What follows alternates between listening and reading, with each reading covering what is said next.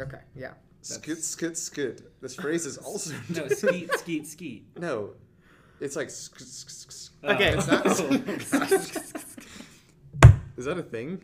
It is. Okay, let's make my life easier and just do that again. All right, I'm going to go... Visca girls.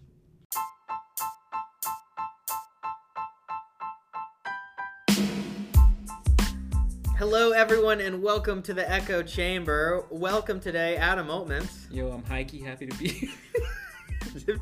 Pierce Conway. And as always, I am your host, Russell McBride. These guys are just trying to flex. No cap.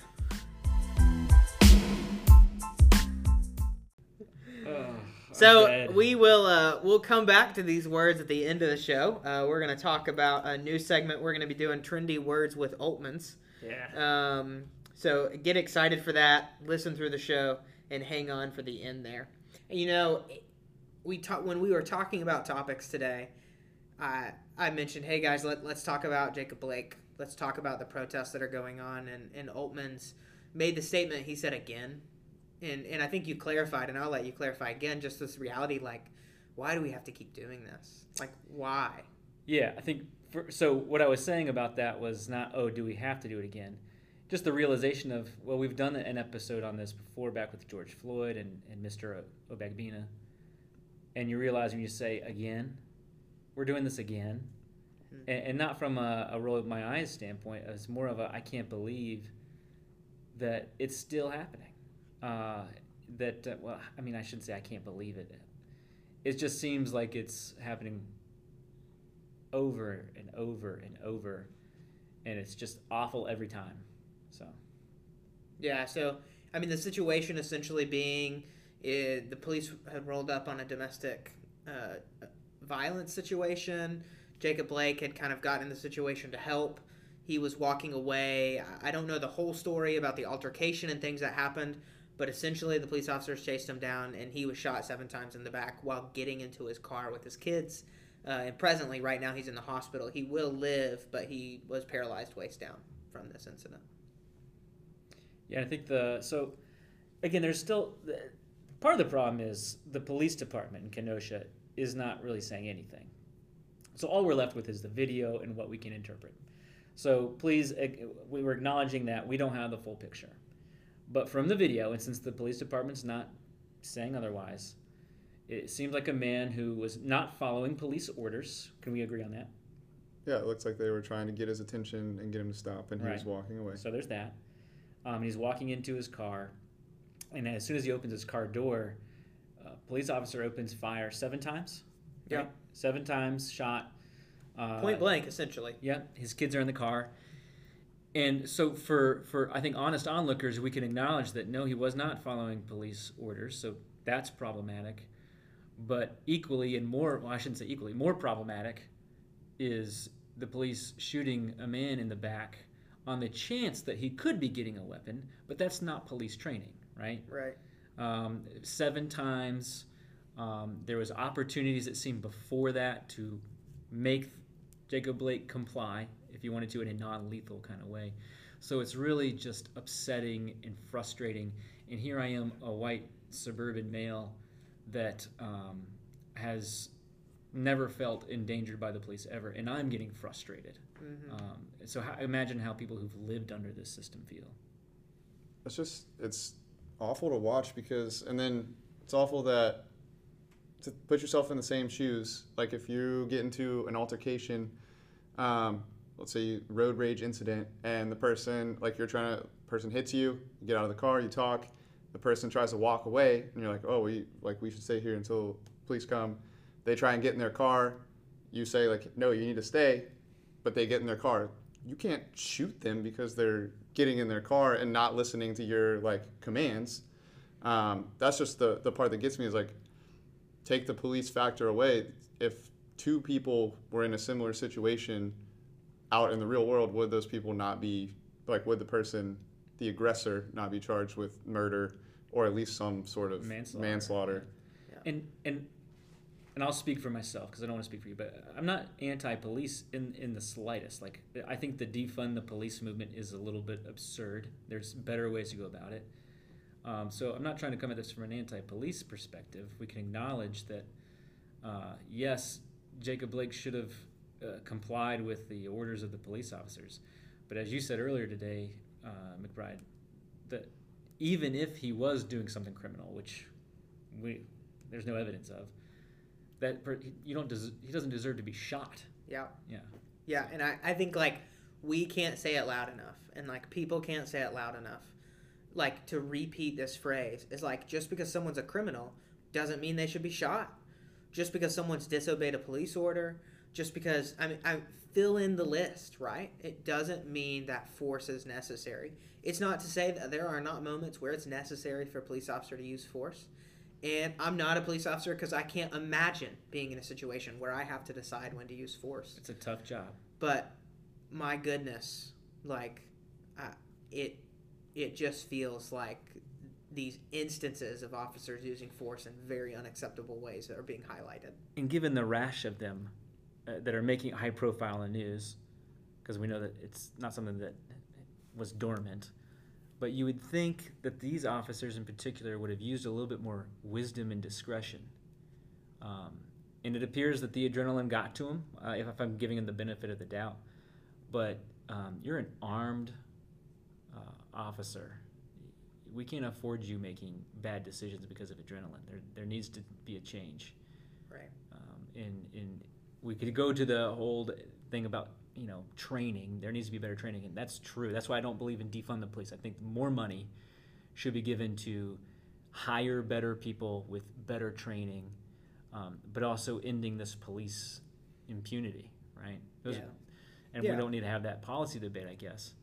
But we definitely should another episode, because I'd love to break down the ideas of defund the police.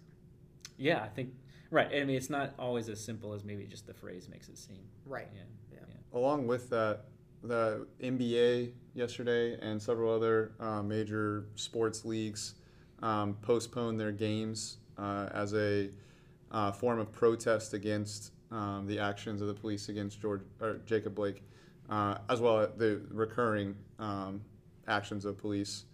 And the Milwaukee Bucks were the first ones to kind of set off that wave of protests. And I was reading an article today that talked about their process as they decided what to do. So they're in Game 5 of their series, and they were in the locker room before the game, and they decided that they were willing to forfeit the game, lose a critical game of their series in order to make a statement. And they came up with that as a team. And they, instead of going out on the court to warm up, which at the time that they should have, they were on the phone with the lieutenant governor of Wisconsin. So that's where the Jacob Blake shooting occurred. And so they're like, what can we do to actually make a difference? And what can we do to actually cause this to change? And so they got on the phone with the lieutenant governor. The lieutenant governor, I believe, was telling them the best way would be to try and get the Wisconsin State Legislature to act on a bill that was introduced 2 months ago talking about police reform. So the state legislature in Wisconsin is Republican controlled. They took no action on the bill that was proposed, and so the lieutenant governor said, if this is what you want to do, you need to put pressure on and get other people to put pressure on the state legislature to act on this bill. So it was a really cool example of civic action by the team. They wanted to take action. They tried to figure out the best way to do it, and they were willing to take a loss in a game in order to do that. They didn't end up officially forfeiting the game because the other team, I can't remember who they were playing against, agreed to just postpone the game, and then a series of other games were postponed as well. But ultimately, the Bucks were willing to lose the game in order to make a meaningful statement, which was really cool to see them step away from sports, step away from they've been waiting 3-4 months in order to get back on the court, and they're the number 1 seed or the number 2 seed in the East-West. I'm not a big NBA guy, but they're a really good team with a really good chance of competing for the NBA championship, and this doing that would really put that in jeopardy. But that's the decision. They said this is more important than basketball. This is more important than what we work as our job every day for. Yeah, and I don't want to miss this this point, because I know a lot of people listening are frustrated by the protest, and there's a whole bunch of people who, inside their echo chamber, hey, um, their main concern is the Marxism in all these protests and all this kind of stuff. And whilst there is something to talk about there, let's not pass up the opportunity to say that when players in leagues are doing this for a cause that you don't like, right? That doesn't make it Marxist. The idea of protest and free speech is as American as it gets, and so it is. It's beautiful in that way to see that these athletes and these prominent voices have the ability to control what Americans are thinking about and forced to confront. And so, yeah, when I saw that, it's cool, and I hope there's more to come, in the sense of I don't want people to stop paying attention to it, and I think that this group of athletes in particular can actually play a much bigger role in how we move forward. But anyway, I just wanted to kind of clarify that, this isn't a left versus right issue, the protest. That is, as American, if you're an American, you should love the fact that people are able to protest in this way. And it goes all the way back to Colin Kaepernick. Love him or hate him. Disagree with what he did or not disagree. He had the right to do it. And it was as American as you can get in protesting. So I think those are all fair points. We don't have time to dive into this topic, but I just wanted to be mentioned because it's a current event. And I think there's a juxtaposition to be made in this situation. So there's a kid, Kyle Rittenhouse, had his mom drive him down to the protests in Kenosha with his AR-15. Went down to defend some stores, doesn't live there, doesn't own the stores. Actually not even allowed to have a rifle. It was against the law. You're supposed to be 18, open carry. Ended up shooting 3 people. 2 died, 1 lost their arm. There was a pass by with the police, right, where he even vocalized that he shot people, and went home, slept the night, and was arrested peacefully the next morning. Yeah, I think that is, when I was piecing this all together, in a nutshell, that is what groups are decrying, is that here's this man who is shot by police in an unjustified manner, at least as far as we know. Kenosha PD still waiting. And here is this other kid who breaks all sorts of laws just to get there and to have a weapon, shoots and kills, and don't stay in self-defense because he put himself in that position, and then runs by the SWAT team, hands up, saying, I killed somebody, and they don't even stop. They just drive by and go to the protesters. To me, that is, in a nutshell, what the problem is. Right. Yeah. It's hard not to see. It's hard not to see it there. And I think, Oltmans, you mentioned this before the show, just the idea. I think I said, how does someone do that? And you said, well, he's stuck in his echo chamber. And I mean, there it is again, this reality that he's stuck in this echo chamber of what I have to go do right now is pick up a gun. He's 17 years old.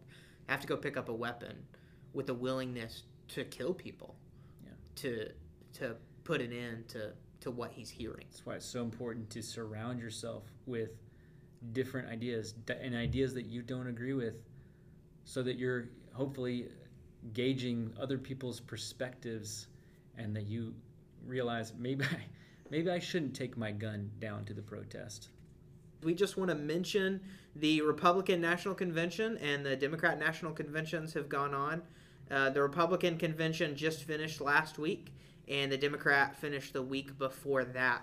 Does anybody have any just kind of big top-down thoughts over what happened, maybe what people seem to be thinking about them? Do they even make any difference? Yeah, I mean, that last question is a really interesting one. But from the Democrat convention, I think the takeaway that I heard from, because I didn't watch it, neither did most Americans, but when I was reading analysis of it, the main takeaway from it would be that Joe Biden delivered a speech with no problem, which was what a lot of people were waiting to see. Yeah. But the convention seemed to be really focused around, the problems that have been created, according to the Democrats, under a Trump presidency, and then B, that Joe Biden is the compassionate human being that America needs to shepherd us through all the trying times that this country's going through.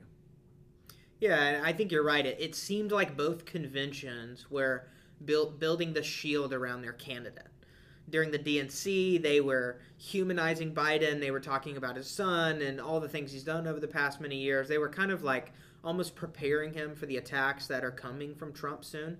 And I feel like they did a similar thing with Trump. I don't know if you guys saw Melania's speech, but she very much humanized him. I thought it was of note that she called him Donald. She humanized this guy who's her husband and talked about all of these great things he's done. So I think both parties are, in a sense, trying to say, okay, America, here's our candidates. These are good guys. And they want America to truly believe that. Who do you think came away with more of a clear direction of where they want to take the country? Or did they both do that equally well? I didn't watch either one, to be honest. Yeah, obviously I'm the loser of the group here as the individual who watched the conventions. I think if you look at the DNC convention, their goal was to reach a particular voter. They're trying to win the moderates. It very much appealed to that.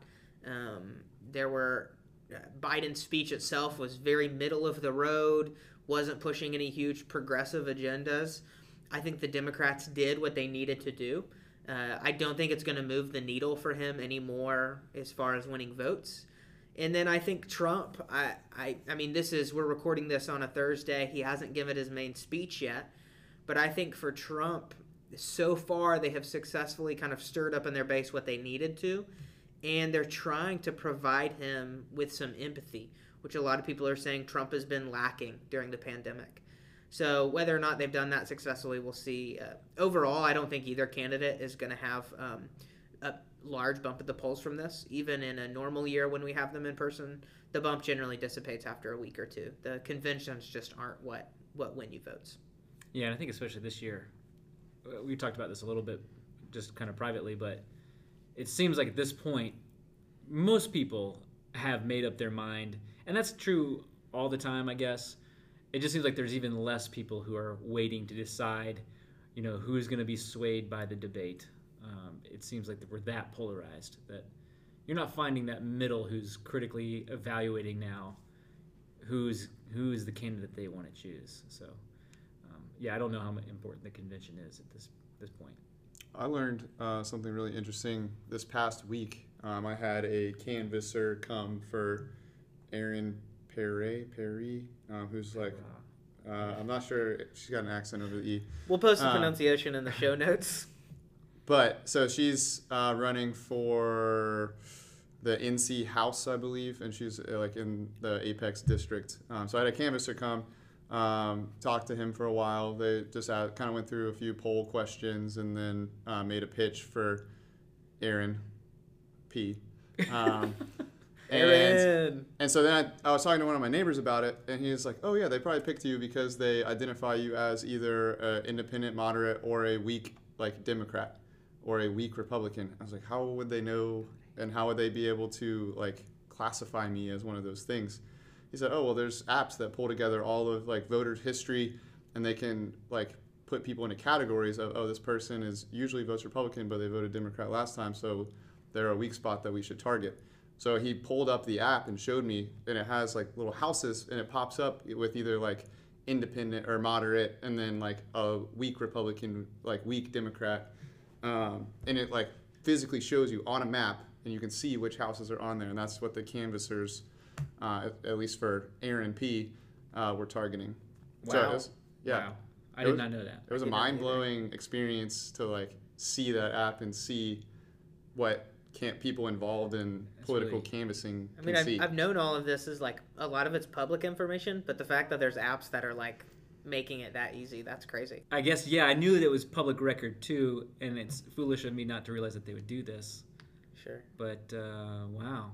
All right. So I didn't know voting record was public information. I knew that your party affiliation, if you affiliate with a party, was public, but apparently they can track the individual votes that you've made, which I didn't know was legal. What's the point of a secret ballot?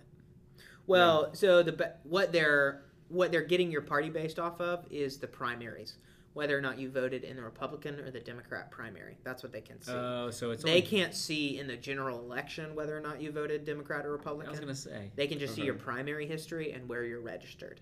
So Okay. if they, let's say in 2016 you voted in the Republican primary, and in 2020 you voted in the Democrat primary, and you're a registered independent, most likely you would probably fall in the category that So- they're saying. And you don't need to tell me what you're registered, but are you affiliated with either party? No, so I'm a registered You're probably unaffiliated, unaffiliated, right? Yeah. which means I can vote in either primary. Right. So that's what I am too. So right, because if you don't know, in North Carolina is a semi-closed primary, where if you're unaffiliated, we get to choose if we want to vote on the Republican primary ticket or the Democrat primary ticket. If you're a Republican, you can only vote Republican ticket. If you're a Democrat, you can only vote Democrat. So this is all three of ours plugged to say register unaffiliated. Yeah. It's a benefit in this state. Yeet. So one thing, I'm going to get your hot takes real quick. I'm surprising you guys with this topic, but we have a lot of teachers who listen to this podcast. So Governor Roy Cooper just released his budget last night, and he has promised you fine educators a one-time $2,000 bonus. Happy, not happy, angry? What's your hot take? So that is at the expense of a salary schedule. No increase. raise, Correct. $2,000 bonus. Well, gimme, right? Because I don't think I was scheduled for a bigger raise than that this year. Fair. I'll take it. Fair. Conway? I mean, if you're looking at purely from the perspective of long-term gains, we'd be better off with a modest raise in our salary schedule. But you can't disagree with $2,000 extra in my pocket now that then you can invest and turn into more money in the future. And so that's the conversation, right? It's like, I'm not going to say no to a $2,000 bonus. Yeah. But if we go back to 2019, right? Democrats and Republicans were locked in this debate. Cooper wanted a 9% raise for teachers, right? Looking for big money. But he also wanted the Republicans to pass an extension to Medicaid. Republicans were looking for a 3.5% raise for teachers. They had signed portions of the budget. Republicans finally pushed it up. Their last offer to Cooper was a 5% teacher raise with a $2,000 bonus at the end of 2019. Gimme. McBride, exactly what was the percentage raise that we ended up getting? Well, locally, we got a 1% cost of living raise. State level, we have a 0%. Did it go negative? Because I felt like it made it go negative percent. Well, we did not lose money. Not this time. So I'm going to post a link down below. If you're teachers and you're listening right now, it's a conversation I've had with a lot of Now- teacher friends. Yeah, I mean, can I interrupt here? Absolutely. Because teacher friends, hello, welcome to the Altman's Lounge. No, Run. the reason you might want to stop listening right now. But there is it's interesting because we have talked about this, me and you, and it's, when McCrory was in office, a Republican, and it was all about, give the teachers raises, we're going to march downtown, they don't care about us. And then, this Roy Cooper, who, out of principle, I guess, was not going to negotiate. And he was supported by the teachers union in North Carolina. Where is the outcry? Where is it? Yeah. And I'm not saying that from a partisan angle. It just, again, we're in our own echo chambers. That's why we call it this. Are you outraged with the party that you dislike and have a distaste for, or are you outraged by the situation with teachers? And I think that's hard sometimes for people to confront and engage, because absolutely, I think that what the Republicans were offering was a reasonable deal. And so now we're stuck with, I think what did we get, $350 over the summer? Yeah, I don't know if we've received it yet, but I think we're Yeah. supposed to from the state. And Yeah. that'll get taxed. Now we got a bonus, and that'll get taxed. We're not left with really anything. And I think the unfortunate reality is that we were put as the bargaining chip by Cooper to get Medicaid passed. Teachers' pay was the only one left as far as passing the budget. And look, I can totally understand the perspective of supporting Democrats. It can feel sometimes like they're the main advocate for education. But if we just focus on North Carolina and we just look at the history of the two parties, the Republicans have increased teacher pay substantially while they were in power in comparison to Democrats. Now, and don't discount that for the reality that I'm thankful that we're in the middle of a economic crisis and we still have our jobs and we're getting a bonus. There's something to be said for that. Sure. But we could have had a 5% raise. I just found the lack of outrage or the lack of holding the governor accountable. To me, it seems like maybe that's a political reason why people aren't doing that. But I'm a little bit more cynical, and maybe I haven't been listening as closely to others, but So I maybe think I'm right. Maybe the takeaway is if we're going to fight for teacher pay, let's fight for it whether it's a Republican, a Libertarian, or a Democrat in office. Yeah. Let's call it out when we need to call it out. Okay. Yeah, I got a lot of hate for not going to those marches, actually. And I told them I thought that the NCAE and all that were just basically pawns, and I didn't like the political nature of the protest because it was more than just teacher pay included in there. So I got a lot of hate for it, but here it is, and teachers still. I mean, I wouldn't say that our situation has gotten any better, any different, and I'm just wondering where those outspoken voices are now. Is it just because there's a Democrat in the mansion? I don't know. It's a fair question. Okay, so we've brought enough heat there. So we're going to move on to our lighter topic again this week, and we gave you a little bit of a preview there, but it is called Trendy Words with Altman. So we have a list of words. We're all just going to talk through some definition of words we're going to try to start working into our classroom, and that is no cap. So yeah, very good use of one, and I feel like I should host this segment. So I am very well known around these parts for being able to use slang appropriately and well, and it surprises me. The worst out of all of us appears to be Conway, who is the youngest out of all of us. It's not my specialty. I can't wrap my mind around Facts. It's not my forte. that. See that, and now I love an expanded vocabulary. That's totally fine, but. Try a little bit like McBride over here. But there's something about just sitting around spilling the tea Big yikes, bro. about all these different words we're using, So yeah, here's what we're gonna do. We're gonna go around. We're gonna talk about these. If in case you're at home, we're gonna put this in the description. We're getting these from FamilyEducation.com, and so this is a mommy blogger of some sort that has helped us out by collecting a list of them. And could we clarify the title is A Parent's Guide to the Latest Teen Slang? Oh, cringe-worthy. All right, Russell, Mr. McBride, you first. Let's start out with extra. So saying that someone is extra, right? It's kind of it can be used in a self-deprecating way. Someone's gone over the top. So I might say in this segment, Mr. Altman's is being a little extra. I think you're capping a little bit there, but Or like I went to the store and my carton of eggs had an extra egg in it. No, that would be inaccurate. yeah. Or like Dwight Schrute is sometimes a little extra when it comes to fire drills. Yes. Yeah, that would be. Or like when I'm packing Hundo P. I'm packing my gym bag in, I know that I'm gonna need an extra pair of socks. And I'd be like, Conway, your socks are a little extra in number. Okay. Yeah, I get it. Yeah. Okay, Adam, why don't you go next? Yeah, we're going to, and just to be clear, why I'm going next is because Conway is still trying to figure out what these words mean. It's so crazy. He's so young. What in the world? All right. So, first of all, let's do a little trivia.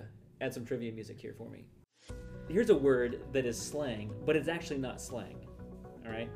I found this out in class. I would talk about, maybe like a political figure getting a lot of clout, and students would all laugh, and I was like, why are you laughing? Like, oh, you're trying to be hip and cool. So clout is a word they use to mean exactly what the word means, and so they thought I was like using slang, but they were just actually using a vocabulary term. So that's your trivia. Wait, hold on. Clout in teen language means the same as clout in adult language? Yes. Wow. So if they're like, yo, Miss Hoffman has a lot of clout, they would be saying that to be funny and use slang, but they would also be using it correctly. It's like, did you use a synonym finder when you were writing your essay and found clout? Yeah, someone was on Grammarly and found it. Yeah. Fair enough. Okay, All right. Conway, are you ready? I'm ready. Okay. I've heard the kids say this. My word of the day is bee's knees. When you refer to something as the bee's knees, it means that it is of excellent or very high quality. One of my favorites. When I hear the kids use it, I do you like my new Skechers? I think they are the bee's knees. I'm dead. I'm dead. Isn't this is also in The Office, right? Where Daryl teaches Michael Scott fake slang. Bibbidi bobbidi. The handshakes. That's This great. is not fake slang. This is real. I've heard the kids use it. This is about the level of slang that you're going to get from Mr. Conway. Well, you know what they say. I am the bee's knees. Well, if you have any of us in virtual classes, just make sure to teach us some of the new words that you guys are using these days, and maybe give Conway a little extra assistance. If you have me in class, you are luckier than moss on a Mississippi tree stump. I think that is where we're going to have to end this one. If you like this segment, just let us know on Twitter. We'll put our handles down below in the notes. I know we talked about a lot of different things in the show today. Some stuff that was pretty difficult, some stuff that was pretty fun. But hopefully you're enjoying the podcast. If you do, just go ahead and give us a rating on Apple Podcasts or wherever you get your podcast.